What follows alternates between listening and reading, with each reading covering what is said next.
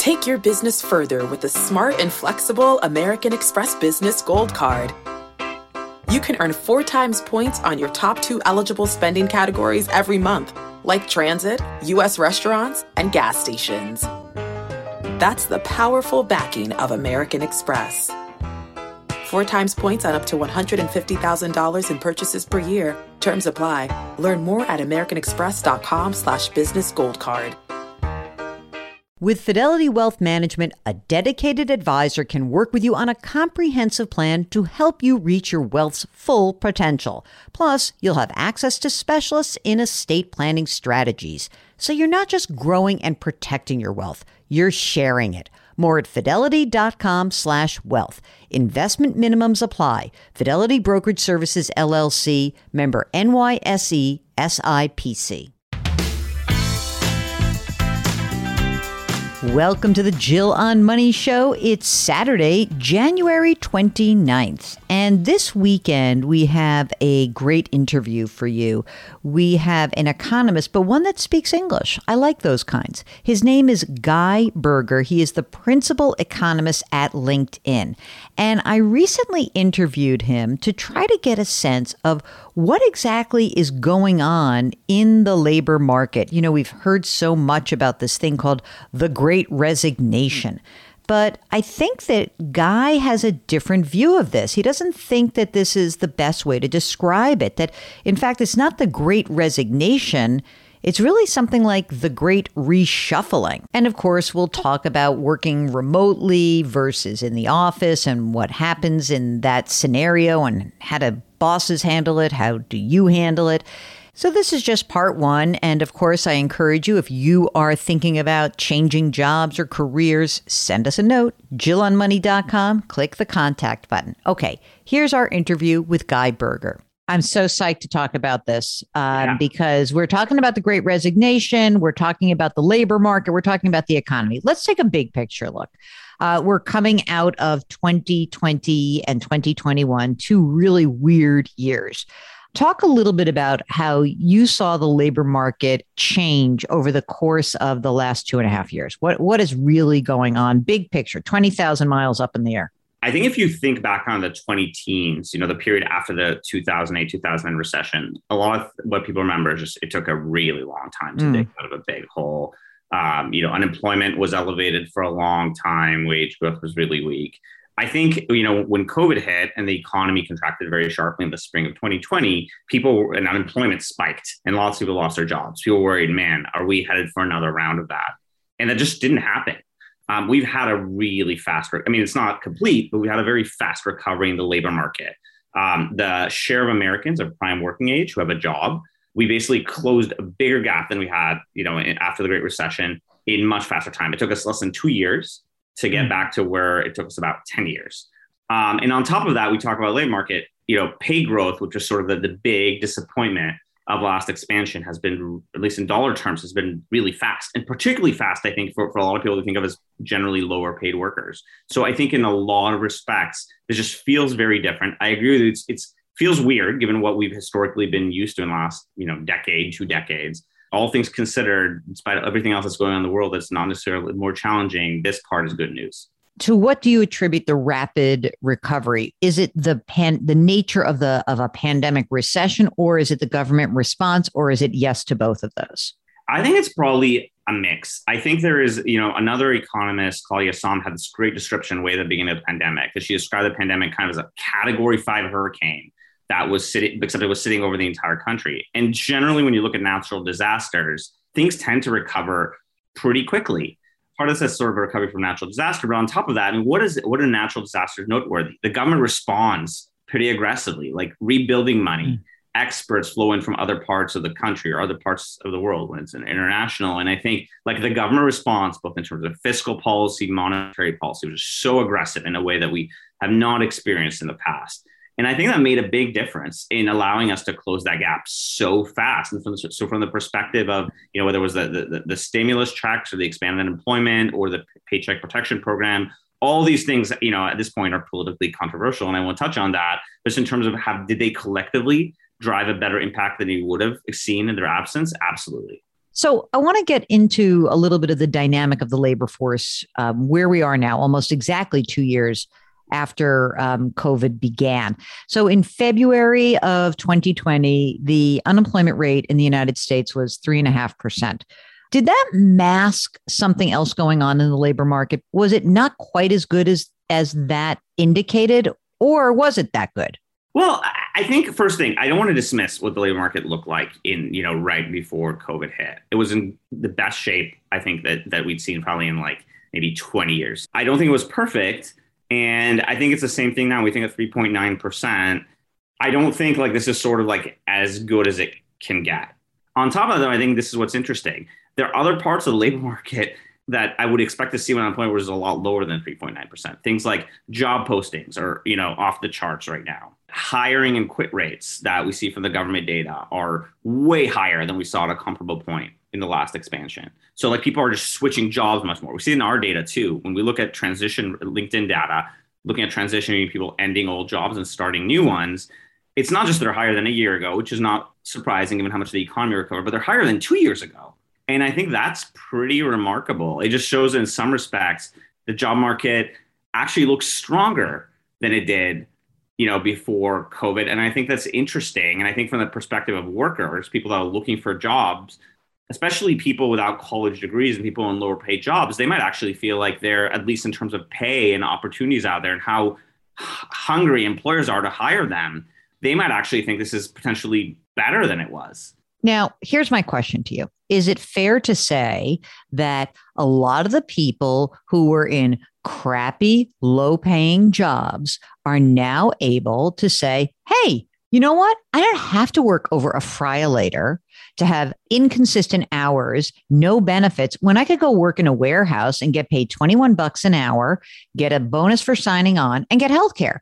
Did a lot of those leisure and hospitality jobs reshuffle into other areas? And is there a way to track that? I think that's totally right. If you look at two of the categories that have the fastest pay growth right now, leisure and hospitality, people, non-supervisory workers in that industry, their pay has gone up by almost 16% over the past year. That's amazing. That's like, for all the talk about, inflation being elevated, that's more than twice the rate of CPI.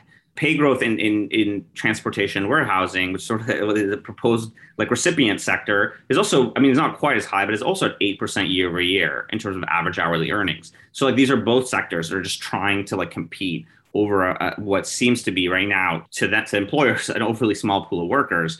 If I had to sort of draw a phenomena that like links these things together, the leisure and hospitality sector experienced a very severe contraction in spring 2020. The workers there weren't going to, some of them probably did want to wait until it came back, but a lot of them were they didn't know how long this would go on. They needed cash flow and they just left. Is coming back an appealing prospect if they switch industries, switch jobs? Maybe not. Pay is growing outside that sector.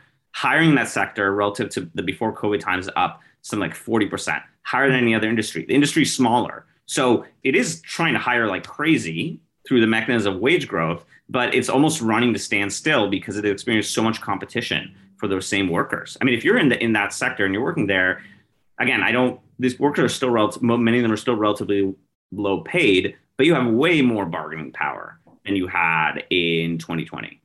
So let's talk a little bit about the that shift where, amid the great reshuffle, that people are clearly saying, I've got a little leverage here. Yep. So people seem to actually believe this finally, which is good because I feel like that's been happening for a while. That's a positive outcome. How do you see people using that leverage? Are they using the leverage to say to their boss, hey, guy, I've been working for you for 8 years. I've gotten, I look around, I go onto LinkedIn. I've had a lot of opportunities. Pay me more. So are people extracting more money from their current employers, or are they using that leverage to actually move to a different industry, move to a different area, anything like that? How is the leverage being used by workers right now? And I know this is broad, so maybe we can talk about it in the lower wage, middle, and higher wage workers.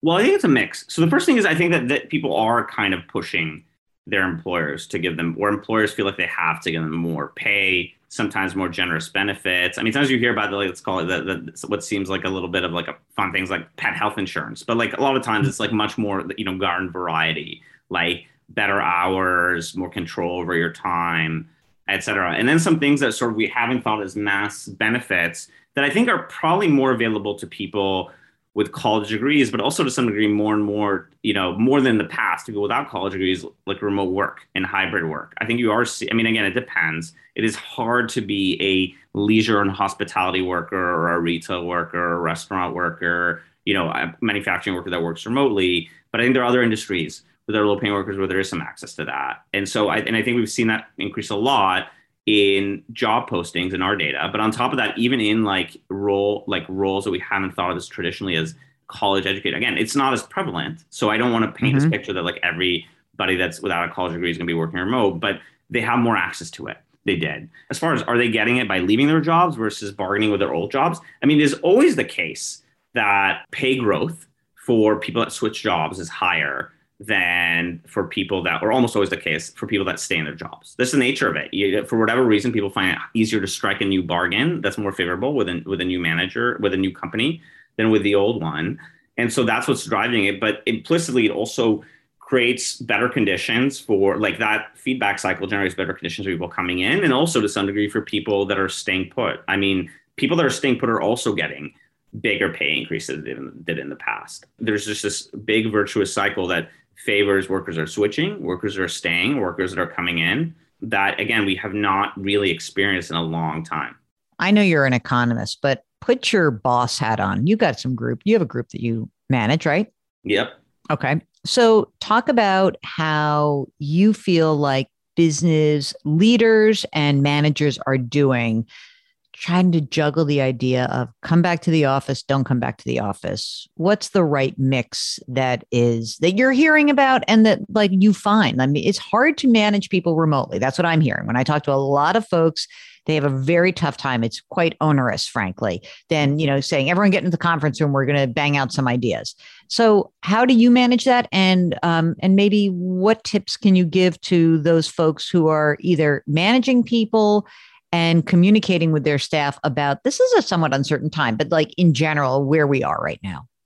Well, I guess let's take a big picture here. The first thing is we are seeing, like, if you think about things, remote roles, they're much more common in our data than they used to be. On top of that, we're seeing like things like hybrid show up more. So clearly employers, those that can and are willing, are kind of reaching out to that because they realize it's like a benefit that not all, but a lot of workers do want. It has advantages, by the way. Like if you think about being able to hire, it used to be that you can now live someplace that doesn't have a corporate headquarters, and that has potentially a big impact. I mean, it's going to have all sorts of unpredictable results because it's not necessarily like it's going to sort of change, slice the pie a little bit in terms of where jobs exist.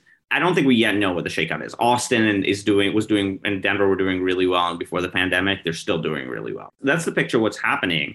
I think that the first thing is it's hard, but we also think about the last few decades, more than that, of how work has changed. It changed a lot. I mean, how hard was it to convince a bunch of people that were formerly farmers to work in factories, in the 19th century, or for that matter, more recently, if you think about the biggest economic transformation of the second half of the 20th century is China. So I think on the scale of transformations, my opinion is there have been bigger ones. And I think if those things were figured out, we will be able to figure this out too. I think there needs to be a lot of patience about figuring out what the right balance is. I actually think in some respects, hybrid might be more complex than remote because an all remote team, it wasn't super common before the pandemic, but it's existed. And there's sort of probably playbooks that are associated with it. Whereas a team that has people that are remote in the office, how do you ensure that these workers are treated equitably? These are all things that I think we're all going to be, as part of this great reshuffle, we talk just about people switching jobs, but it's also about us kind of continuing to experiment with these new models and seeing what works. I think the fact that workers value these things, and to some extent that, they're willing to trade off. I mean, they do want more pay, but that they're going to say, you know what, I have this one person offer me a huge raise, but no remote or no hybrid, and I can get a big raise, not quite as big, but I can have those options. Workers clearly value this stuff. It seemed to me that there was this, everyone's got to get back into the office because our productivity is suffering. And I'm like, where's the research that's showing that? There's no way they knew what their productivity was before. In other words, you were sitting in the office. You and I are in the office, right? I'm at LinkedIn. You came in from the West Coast. We're at LinkedIn. And I'm like, I want to come to LinkedIn. I go down to the Empire State Building. We go have coffees. And we hang out and we kibitz for an hour about nothing. Am I productive just because I've been in the office? So what is the evidence that productivity dips when we are remote? Or is there? Well, I think there's been a lot of studies weighing on this in lots of ways. And I think like the truth is, let's actually be upfront about something very important, which is we are in like very early days of this experiment. There's some evidence in like a paper based on Microsoft or, parent company Microsoft's data on like how people adjust and some conclusion there's maybe that was a hit to efficiency. I guess I'm curious how long that lasts. People adapt. Again, like, it's one thing to like figure things out on the fly. You don't really know how to use things optimally and things don't work out. And you're actually maybe a little less productive. And your kids are home from school. Yeah. There's a lot of things going on. I think like the question is, if that continues for 10 years, are all those productivity hits likely to persist? No, because there's going to be adaptation. So again, is it possible this is like a slight drag in aggregate? That's also, I think, potentially true. It's hard. I think it's just really hard right now to tell what the long run impact is. Again, like things change. I mean, I always think about the story. This is like an analogy, but like you always hear the story about when electricity was first discovered and started bringing it to factories. It didn't boost like the productivity of factories very much because they essentially didn't know how to they just didn't really know how to use it. And then what happens is once like you start building factories around what electricity can do versus prior forms of energy, then that's when the productivity gains start. Or like my joke is always like computers, we had word processors back in like the 80s or whenever they came up. If you think of a computer just as a electric or digital typewriter, sure, it's like there's some improvement. You don't have to use the whiteout. I'm old enough to remember when you had to do that. I hated typewriters. But I think that the big gains that came from computers, once we started thinking about other things they could do that typewriters couldn't do at all. And I think that's sort of it with the remote work. We are going to figure out and hybrid work too. I mean, is it going to be hard? Is it going to be trial and error? For sure. In 10 years, will we have these things way more figured out and smooth than now? I have no doubt about it. Well, thanks so much for listening. We'll have the second part of this interview with Guy Berger, the principal economist at LinkedIn. He'll be back tomorrow, and we're going to talk about an issue that a lot of you guys have been asking about. So tune in tomorrow. As always, we are very grateful that you join us every single day. Try to do something nice for someone else today. Grit, growth, grace. We'll talk to you tomorrow. Thanks for listening.